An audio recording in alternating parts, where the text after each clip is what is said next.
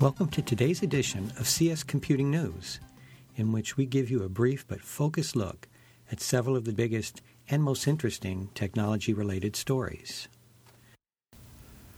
Our first story is, Microsoft tells users to patch potentially disastrous Windows flaw. Microsoft is advising organizations and individuals to download a company-issued patch for a potentially catastrophic vulnerability in all supported Windows versions.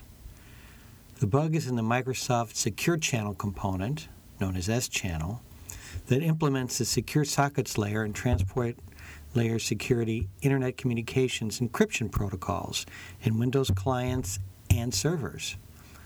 The vulnerability, which Microsoft rated critical, causes S-Channel to improperly process specially crafted packets.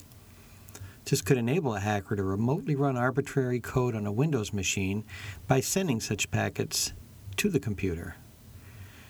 In its advisory, Microsoft said, quote, "When this security bulletin was issued, Microsoft had not received any information to indicate that this vulnerability had been publicly used to attack customers," end quote.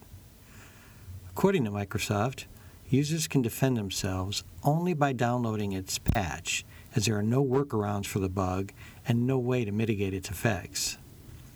The patch corrects how S-Channel handles specially crafted packets. Details of the bug are a bit of a mystery, as the fix doesn't include source code and no one has published details about the vulnerability yet, although this could change in the future. Microsoft's announcement means that every major transport layer security stack, including Apple Secure Transport, GNU TLS, OpenSSL, and Mozilla's Network Security Services, has had an important vulnerability of some kind discovered this year. Our second story is, researchers find that many children's apps violate users' privacy. A study by Carnegie Mellon University computer scientists found that many Android applications for kids invade their privacy by gathering large amounts of information about them. The researchers, led by Associate Professor Jason Hong, leader of Carnegie Mellon's Computer-Human Interaction Mobility Privacy Security Group, analyzed about 1 million free apps. They gave them A, B, C, or D grades based on how they track visitors and whether users expect such tracking based on the nature of the app.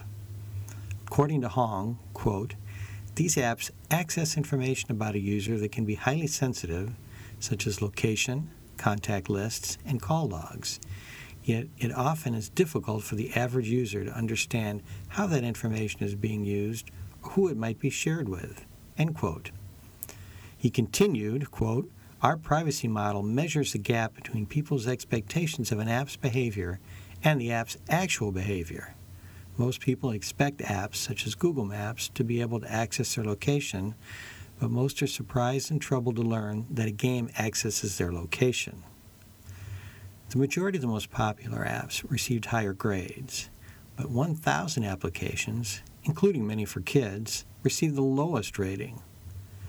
The problem, the researchers said, is that some developers want to make money from their free apps and thus add code that collects data they can sell to advertisers. In some cases, the study explained, developers aren't trying to be malicious but don't consider how intrusive these practices are. Developers can comment on or disagree with grades their apps received from the researchers via a feedback form. The Carnegie Mellon project has several limitations. For example, it grades only free apps, and the researchers acknowledge their privacy model and analytical tools may need fine-tuning. Our final story is, group wants to resuscitate discontinued online games. Many users enjoy playing online games, but become frustrated when a developer discontinues a favorite and shuts down the servers that provide its functionality.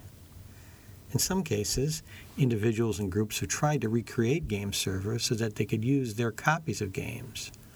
However, many fear that this could violate the Digital Millennium Copyright Act, the DMCA, which prohibits people from bypassing products' access control technologies, like those in games that must access servers to work properly. In response, the Electronic Frontier Foundation, a digital rights advocacy group known as the EFF, is asking the U.S. Library of Congress for an exemption to this policy. The exemption would apply to single-player or multiplayer games played on personal computers, game consoles, or handheld gaming devices that must communicate with a server to obtain core functionality. The proposed changes wouldn't apply to massive multiplayer online role-playing games, which provide persistent worlds in which audiovisual content is primarily stored on the developer server and not in the client.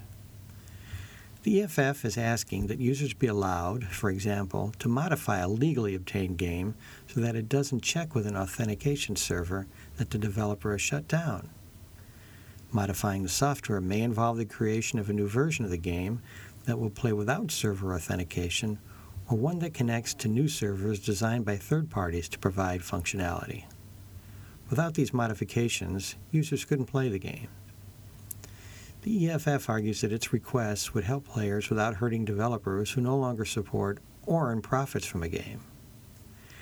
In its petition to the Library of Congress, the EFF said its requested exemption would also benefit, quote, archivists, historians, and other academic researchers who preserve and study video games and are currently inhibited by legal uncertainty. Thank you for listening, and check back for another edition of CS Computing News.